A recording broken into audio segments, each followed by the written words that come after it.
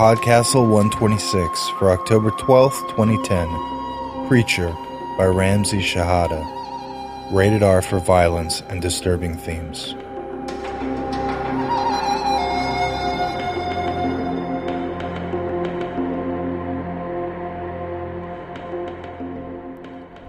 Hello and welcome to PodCastle. I'm Dave Thompson, and hey, welcome to your second week of Halloween stories.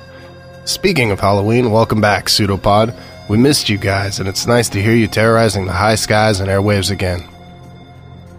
Before we get started, I just wanted to say thanks ever so much to all the folks who signed up for the Tricks or Treats specials at our forum. Kind of gobsmacked by the response we got. About 12 pages on our forums last time I checked, and I'm looking forward to reading all your comments in the future. Thanks. Now, let's talk about this week, and more importantly, let's talk about monsters. I don't know about the rest of you, but for me, Halloween just wouldn't be complete without monsters. And I have to confess, I love monsters. I'm not talking about energy drinks, job searches, Charlize Theron, or metaphors in general. Vampires, werewolves, zombies, yeah, that's great. So are creatures so foreign and inhuman to us. Monsters with tentacles, scales, mandibles. Things that are distinctly different from us. Foreign. But maybe my favorite kind of monsters are the ones we see ourselves in. Whether it be Victor Frankenstein's own monstrosity, King Kong, or Sully and Mike. Monsters bring us all together and make the world a better place. After they've destroyed it, of course, and we've tried to destroy them. What's your favorite sympathetic monster? Am I missing some? Let me know on the forum.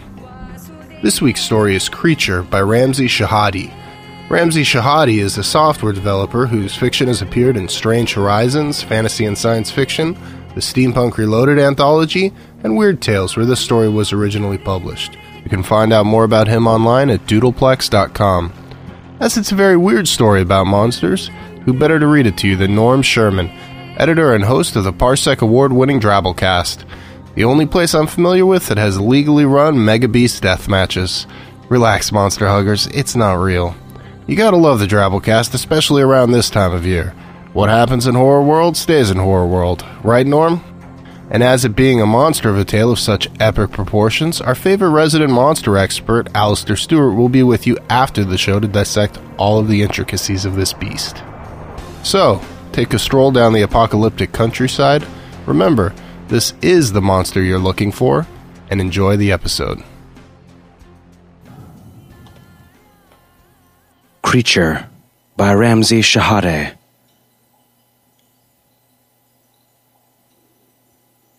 And so came Creature out of the wasteland and into the city, bouncing from hilltop to hilltop like a bulbous ballerina skipping across the knuckles of a great hand.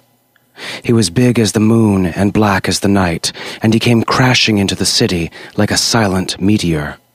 The city folk watched his approach with wide eyes and open mouths, and then scattered like leaves. The sun sat smudged and pale behind a gray smear of cloud, and the air stank of scat and putrefaction. But Creature said, "What a fine day it is!" Though he did not say it, of course, he thought it, and so the city folk thought it too. And when he released a great bolus of happiness into the air, they paused in their desperate flight and smiled and thought, "What a fine day it is." Creature surveyed the sea of smiles around him and was well pleased. He rolled along, growing and shrinking and flattening and widening as he went, dispensing false joy to the destitute and the hopeless, the desperate and the sad. They lined his path like parade watchers, caught helplessly in his spell. All except for the little girl.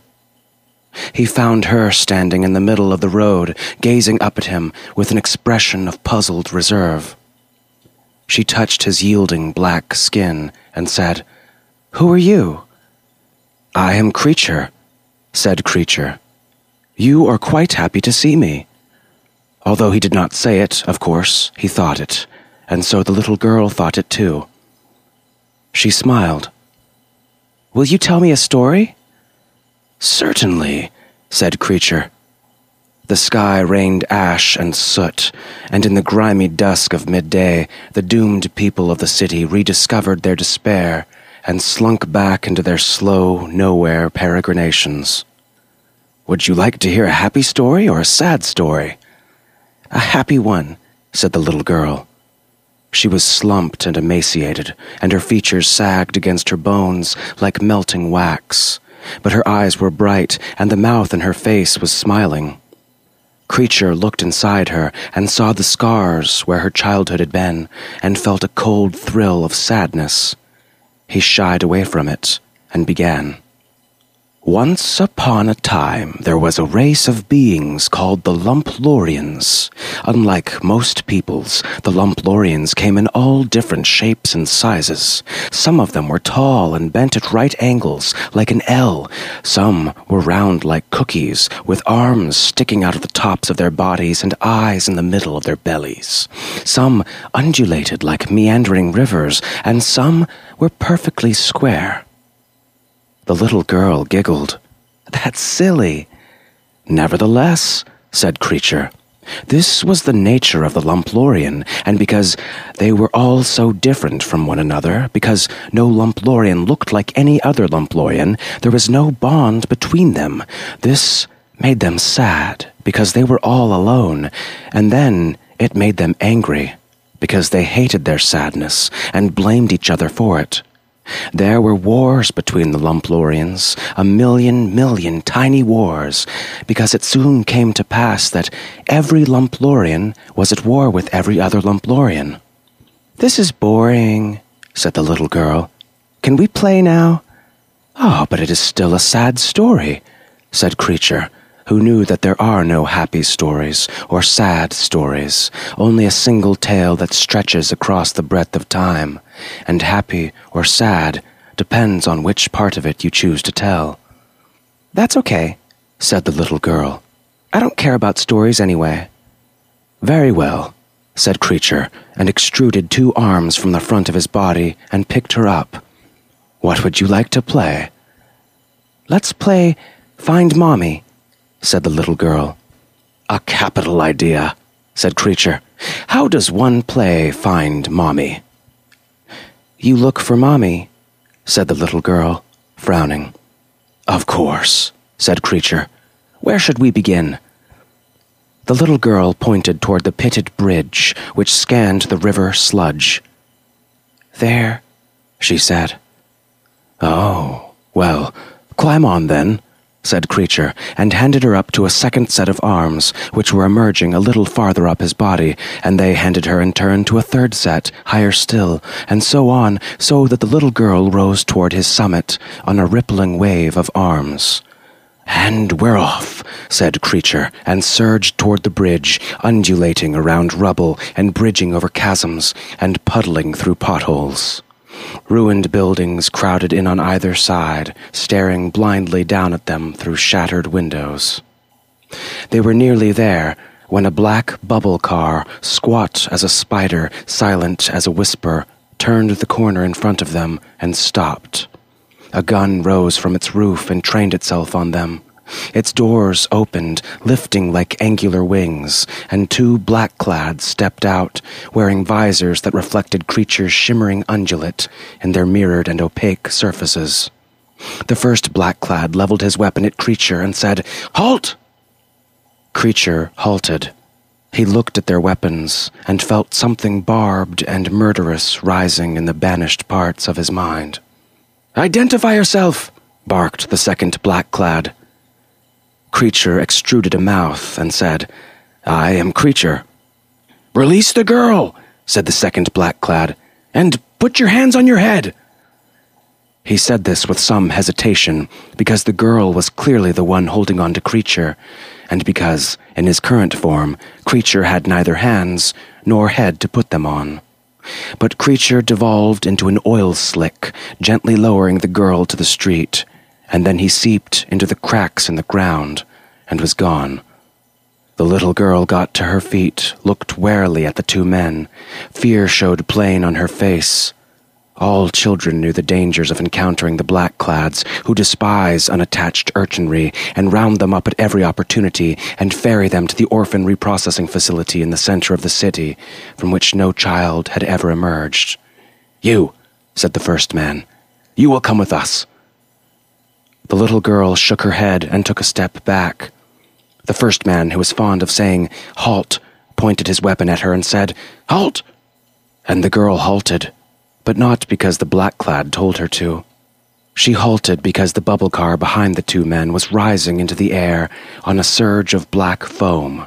It was rising and it was rising, and then it was falling. There was a great crash, and the car was lying on its side, where the two men had been.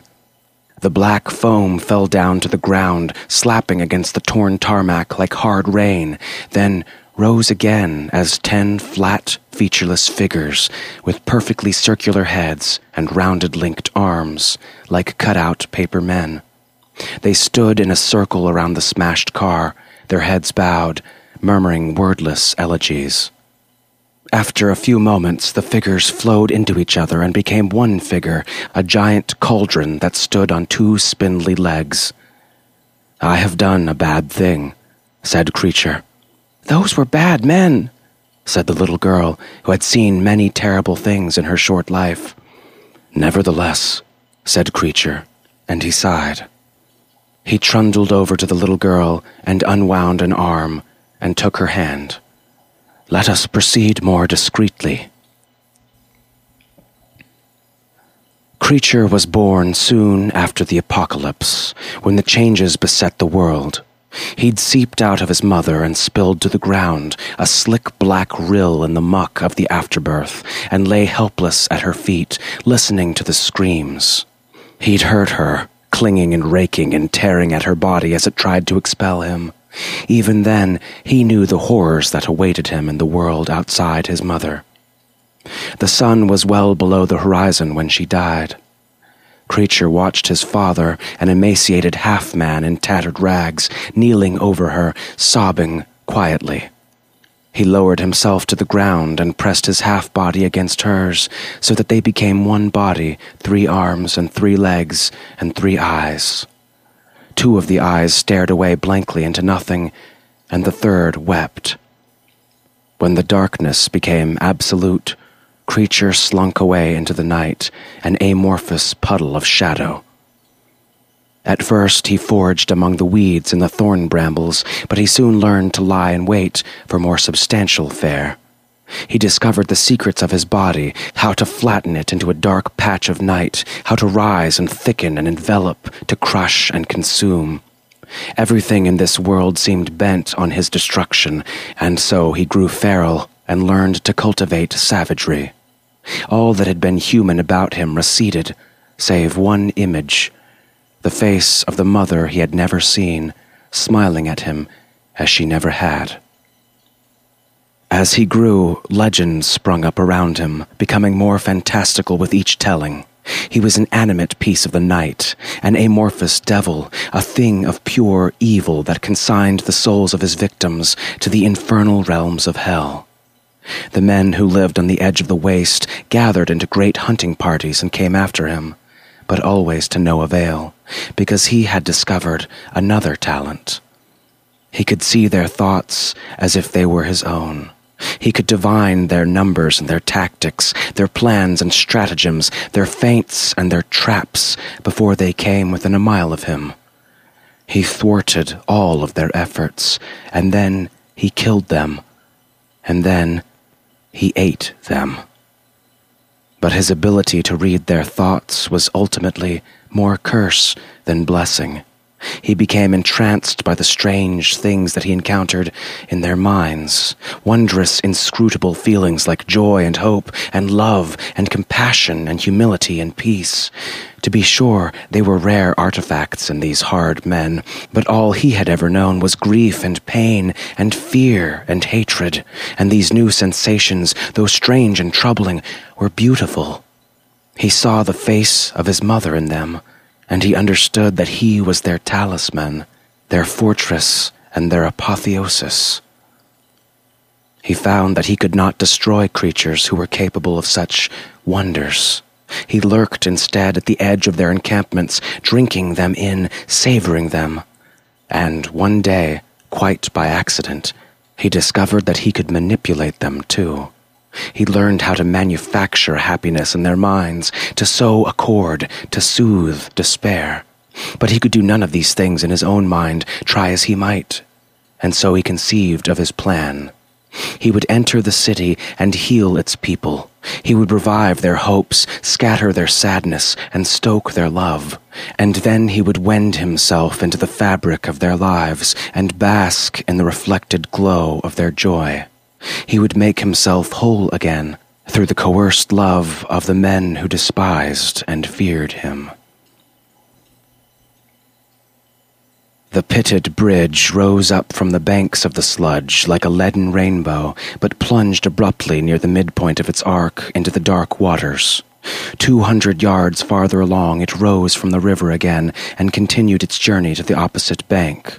Sagging ropes spanned the interval between the halves. From his position on the shore, Creature could just make out tiny figures shimmying back and forth across the gulf, like beads on an abacus.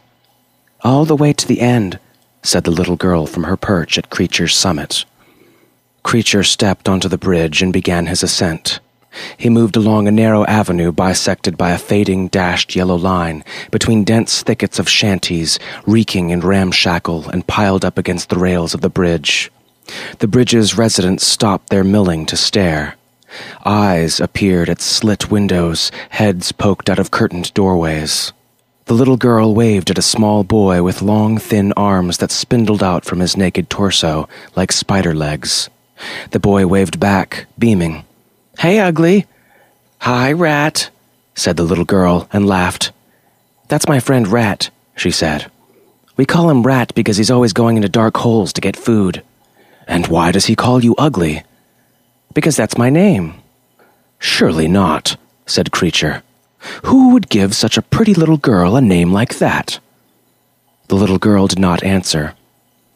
Creature quickened his pace, because the crowds were thickening on either side of him, and he felt the knife edge of hostility touching the skin of his mind.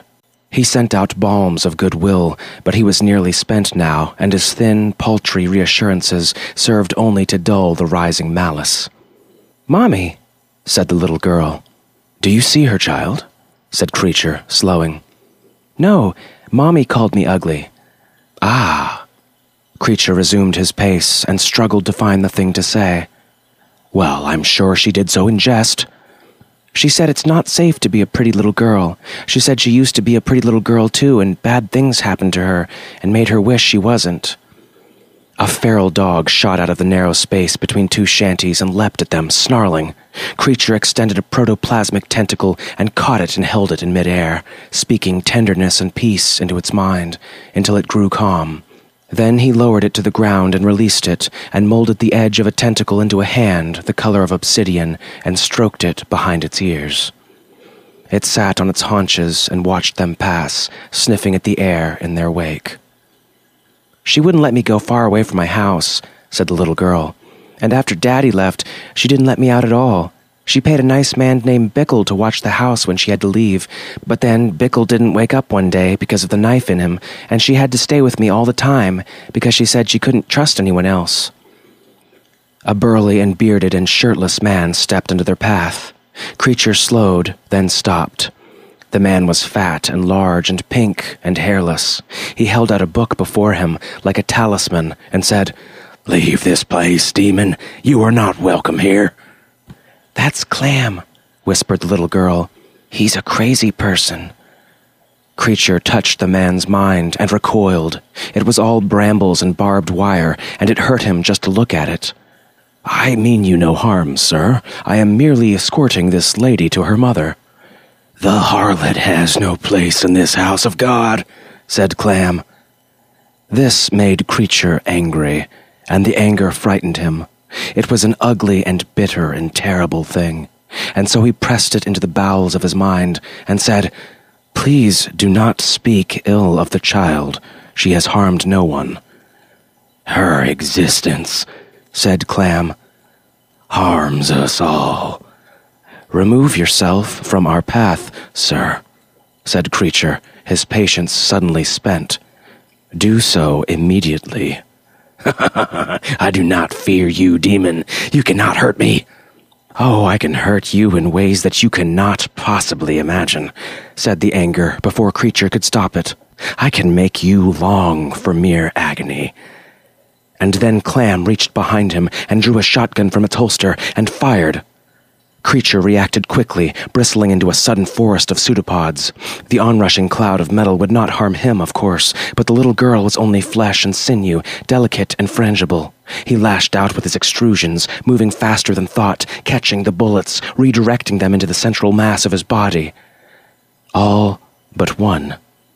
He felt it slip between his fingers and pass over his summit, saw it pierce the flesh of the girl's arm, heard her scream, felt her pain as his own. And then, while he was not looking, the anger rose. He softened his midsection and moved forward, and subsumed Clam into his body, and then walled him off into a small compartment, and then shrunk the compartment into a box the size of a coffin, and then shrunk it again and again, breaking Clam in steady stages. There was a time when he would have prolonged Clam's death, savoring his screams, but that time was past. He crushed him quickly, and heard his thoughts wink out. The little girl was crying quietly. He lowered her to the ground and examined her wound. The bullet had nibbled at the edge of her shoulder, but had not entered. He pressed himself against it to staunch the flow of blood, and said, "All is well, little girl." They were alone now, all the bridge's denizens having retreated to their shacks. "Come," said Creature. "Let us continue." He took the little girl's hand, and they moved through the silence. After some time, the girl pointed and whispered, "That's where we lived." Creature turned his gaze to a collapsed structure of wood and canvas, and then liquefied and flowed into it. He found torn shreds of paper, a tattered rug, a toothless comb, scraps of clothing, an empty frame affixed to the canvas. Nothing more. He came out again and said, "There is no one here." "Oh," said the little girl. "Do you remember where you last saw your mother?" "Yeah," she said, and turned toward the bridge's summit. Creature followed her in her wake. "She woke up really early yesterday," said the little girl, "and went outside. She was trying to be quiet, but I heard her, so I got up too, and then I followed her." "Was she alone?" "Yeah," said the little girl, and stopped at the edge of the bridge, where it fell away into the brown roil of the river sludge. "She came here. I thought she was maybe waiting for someone, so I waited too, hiding behind Mr. Bickle's house." She pointed at a ramshackle hut behind her. "But she just stood there for a long time, and no one else came. And then she looked back at our house, and then she jumped in the river." Creature was silent for some time. He said, "I see. I waited here for a while, and then I went down off the bridge to the river and looked for her, but she wasn't there. And I didn't want to come back up here on my own." "Of course." "So I just started walking." She looked up toward Creature's summit. "And I found you." Creature stared at the river. Flotillas of muck and jetsam flowed along, teams of wreckage bobbing and sinking. He said, "Well." In truth, he did not know what to say. The little girl affected him in ways he did not understand. There was a stir behind them, then small bits of sound running together, curtains drawn aside, shuffling feet, stage whispers. He turned and saw them, the people of the bridge, massing. They stood tremulous and resolute and afraid, clasping the detritus of their lives in their hands, long boards with nails hammered into the ends, filed metal rods, rusting butcher knives, ancient firearms. It was a sad and ragtag gathering, and examining it, Creature could muster nothing more than pity. Not even the anger would rouse itself for this dim spectacle. A man stepped forward He was dressed in scraps and tatters, and the left side of his face twitched with a flickering palsy. He said, "We don't want you here, monster!" He could have killed them all, of course. He could have crushed them against one another, plunged through their mouths into their bodies, and eaten them from the inside, broken the ground at their feet, and sent them hurtling into the river. Instead, he moved to the edge of the bridge beside the little girl, and said, "It is time for us to go." "Where?" "Some place that is not here." He folded himself into a broad, sickle-moon concavity. "Come into me." She paused, then stepped onto his body. "It will be very dark for a while, little girl. Do not be afraid." "I'm not afraid," she said, and lay down. And so Creature shaped himself to a hollow globe, sealing the little girl inside of him, and rolled over the edge of the bridge. The brown surface of the river rose to meet him, and he fell into its murk with a great crash, sending up a high torrent of muddy water. They sank slowly into its depths, where the darkness was absolute, and let the current draw them downriver. When he sensed that the air trapped inside of him was growing scarce, he rose to the surface of the river, unfolding like an opening hand, and fashioned himself into a raft. The little girl lay asleep in its center, curled into a tiny ball. He raised a portion of himself into a pillow and arched a blanket of himself over her body, and they floated thus through the city, with the darkness gathering steadily about them. The little girl awoke at dawn, just as the sun was heaving itself over the horizon, a pale, shapeless luminescence in the gray soup of cloud. She stretched and looked around. "Sir?" she said. "I am here, little girl," said Creature. "What happened to the city?" "We have left it." They were floating through the wasteland now, across a dead plain still scarred with the ravages of the last war. Trench furrows had been torn out of the earth as if by great scythes, and many of the trees were burned stumps or leafless and shattered skeletons. The air was thick with heat and heavy with moisture. The girl mopped sweat off of her brow and surveyed the river. Tourette crabs on either bank followed their progress, spewing unbroken streams of profanity. Jellyfowl floated above them in the soft eddies of breeze, trailing curtains of barbed streamers. A troop of the soulless trudged the banks, following the scent of life. The girl lay down and said, "I've never been outside the city." "The waste is no safe place for little girls." "Is this your home?" Creature paused. He had never thought of it as home. "It is where I live, yes." "Aren't you afraid, all alone out here?" "Not in the way that you mean," he said. He had never feared the wasteland, really, but he did not wish to become one of its thoughtless, feral denizens. That he feared. She lapsed back into silence, and Creature reached into her mind and found only sadness. He said, "Do you want to go back to the city, little girl?" She shook her head, not lifting it off his surface. He saw that this was both true and false. She despised the city, but it was the only home she'd ever known, an intractable dilemma. Creature prepared a bolus of happiness, the largest he could fashion, and filled it with bright sunlight and green fields, fairy tale princesses and caring mothers, and endless summers. "Sir?" the little girl said. "Yes, little girl." "I wish you'd come before. You're nice, like Mr. Bickle. I think Mommy would have let you take care of me, and then maybe she wouldn't have gone away." Again, Creature found himself without words. They floated on in silence. "I heard her talking to Mr. Bickle once, when she thought I was asleep. She said I made her old. She said that worrying about me all the time was killing her." "Even mothers say things they do not mean, sometimes," said Creature, maneuvering himself around a whirling funnel of piranha clownfish. "Do you have a mother?" I did, yes. She left me a long time ago. What was she like? Creature did not answer at once. He had two mothers, really. The one he had inhabited for 9 months, who'd borne him and then died, and the gentle woman who inhabited him, the light that led him out of his bestiality, that banished his darkness. In many ways, he was glad that he had never known the real mother. It left him free to manufacture the unconditional love of the false one. I wish I could tell you, little girl. I do not know.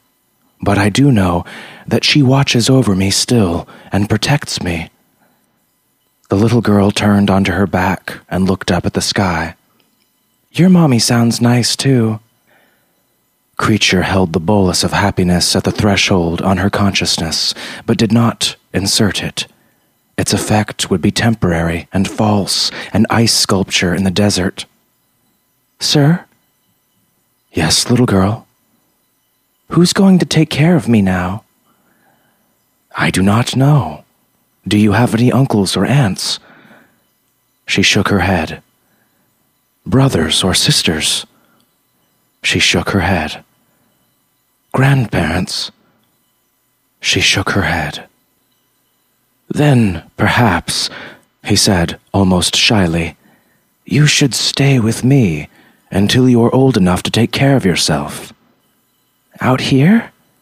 Yes, it's not so bad, really, once you've grown accustomed to it. Let me show you.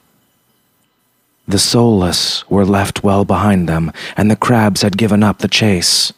Creature drifted toward the bank, then rose out of the river as an obelisk, lengthening as he went, thrusting the little girl high above the skeletal trees. She squealed, first in fright, then in delight. He extruded 8 legs from his base and skittered onto the bank, a tall spider column swaying gently in the freshening breeze. I can see everything, cried the little girl. I can see the city and the hills and the river and everything. They walked on. A clod of scuttle earth the size and shape of a mattress rose from the ground and shambled out of their path, raining worms from its underside. In the distance, 2 clouds of semaphore ravens spoke in shifting patterns. A herd of wild rats stampeded across a faraway bramble meadow. A flotilla of sailfish navigated the deeps of the distant Oxblood Lake. The little girl watched with widening eyes. This place is weird. No stranger than your city, little girl. The strangeness differs only in its particulars. Where's your house? There is no house. Silence. He lifted the impression of a face onto the flat surface of his summit and looked at the little girl. Although we could build one. A large house, if you like, with many rooms. Her expression was composed and very serious. She was, suddenly, far older than her years. Can you let me sit down, sir? Certainly. He shrank into a disk the size of a manhole cover, and when the girl stepped off, rose back into his cauldron shape. Are you hungry? She shrugged and said, Sir? Yes, little girl. Is my mommy dead? Creature paused. Yes, I fear that she is. The girl was silent for a moment, then said, I wish she wasn't. Creature had nothing to say to this. They stood in silence, listening to the wind rattle the skeletal branches of the trees, the river lap lazily against its banks. Sir? Yes, little girl. My name's Melanie. You can call me Melanie. He hesitated and felt the dim stirrings of something unfamiliar in his mind. Fear, perhaps, or hope, or dread, or joy, or none of these things, or all of them. "Melanie," he said, and extruded an arm, and took her hand. And together they watched the flocks of semaphore ravens converge on the horizon, signaling frantically to one another across the gulf of sky.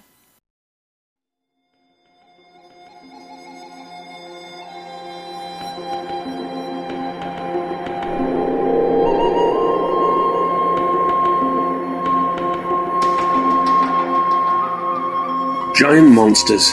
You just can't go wrong with them. So, when Dave asked me to come and talk about Creature by Ramzi Shahida, I was only too happy to do it. You see, one of my earliest memories is of a magic TV program. It was called Jackanory, and every week, a slightly abridged children's classic would be read by someone famous. I still have unbelievably fond memories of Rick Mayall just hurling himself around George's Marvellous Medicine by Roald Dahl, but the one which really sticks, the one which really held my attention, involved Janet McAteer in a leather jacket, reading about an Iron Man. Ted Hughes, former poet laureate, profoundly miserable human being, does not have an easy back catalogue. He's known for dour, grim work about dour, grim things, poems the colour of grey slate on a rainy day up a hill in Yorkshire when you've forgotten your coat. He's good, don't get me wrong, but Hughes is not, by any stretch of the imagination whatsoever, cheerful.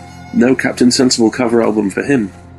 And yes, I am horribly aware that this entire outro with its Ted Hughes, Captain Bloody Sensible, and Iron Man references dates me horribly, thank you for noticing. Anyway, Hughes wrote The Iron Man, which isn't a book about a cool exec with a heart of steel, but rather one about a large, alienated Iron Man who comes to slowly understand his place on Earth, and inadvertently save the day from a gigantic alien who's also a bit misunderstood, and both of them are a bit miserable. This is, after all, Ted Hughes. I'm underselling it, but the simple truth is, it's a story about what it means to feel like an outcast, like a monster, and what happens when that changes. It's a story about how sometimes those outcasts, those monsters are heroes too, and as a result, it stands right next to the likes of Clive Barker's Nightbreed as one of the greats of modern fantasy literature. In fact, no, check that, as one of the greats of modern literature. The fantasy in this instance is an unnecessary qualifier. Ramsey's story, I think, is as good. This is needlework storytelling, precise and measured, and all the more cutting for the careful absence of signifiers and florid language. This is a story about what it means to be a monster, whether that monster is death, a child, ignorance, or the future. This is a story about what it means to exist in a world where, as Kate Bush once put it, just being alive can really, really hurt. And yes, I know, the Kate Bush reference. Shut up, get off my lawn. Some of us are listening to Pearl Jam on vinyl whilst downloading their email through dial-up connections. Bloody kids, know your dad. But somewhere else, a little girl is learning that your friends are your friends and that nothing else matters. Because these are the people who are the family you choose, the people you stand next to. No, they will stand next to you.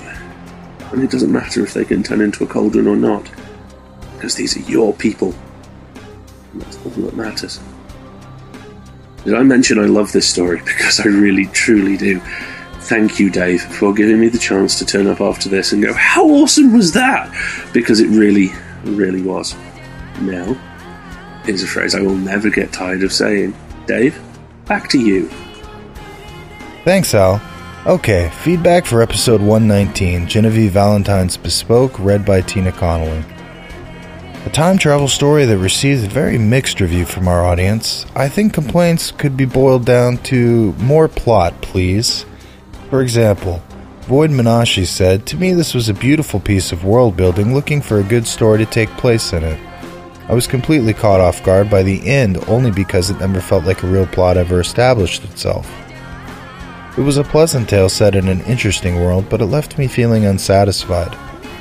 Scattercat admitted time travel stories weren't his bag, but said, "While I can understand wanting a bit more plot, I can get behind character studies that are done subtly enough. This story had some masterful characterization, with tidbits hidden at 2 or 3 removes, and ferreting those out is a fun little puzzle.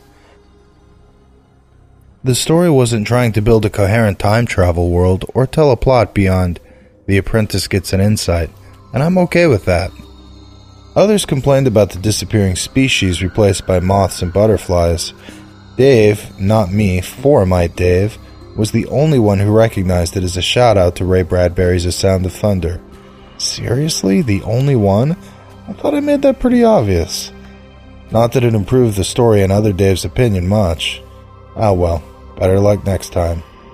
If you like what we're doing, please consider visiting PodCastle.org and making a donation.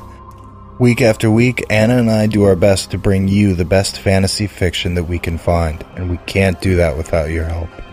Your contributions keep our authors paid and our terrifying, all-powerful yet sympathetic creatures at bay. Especially Al.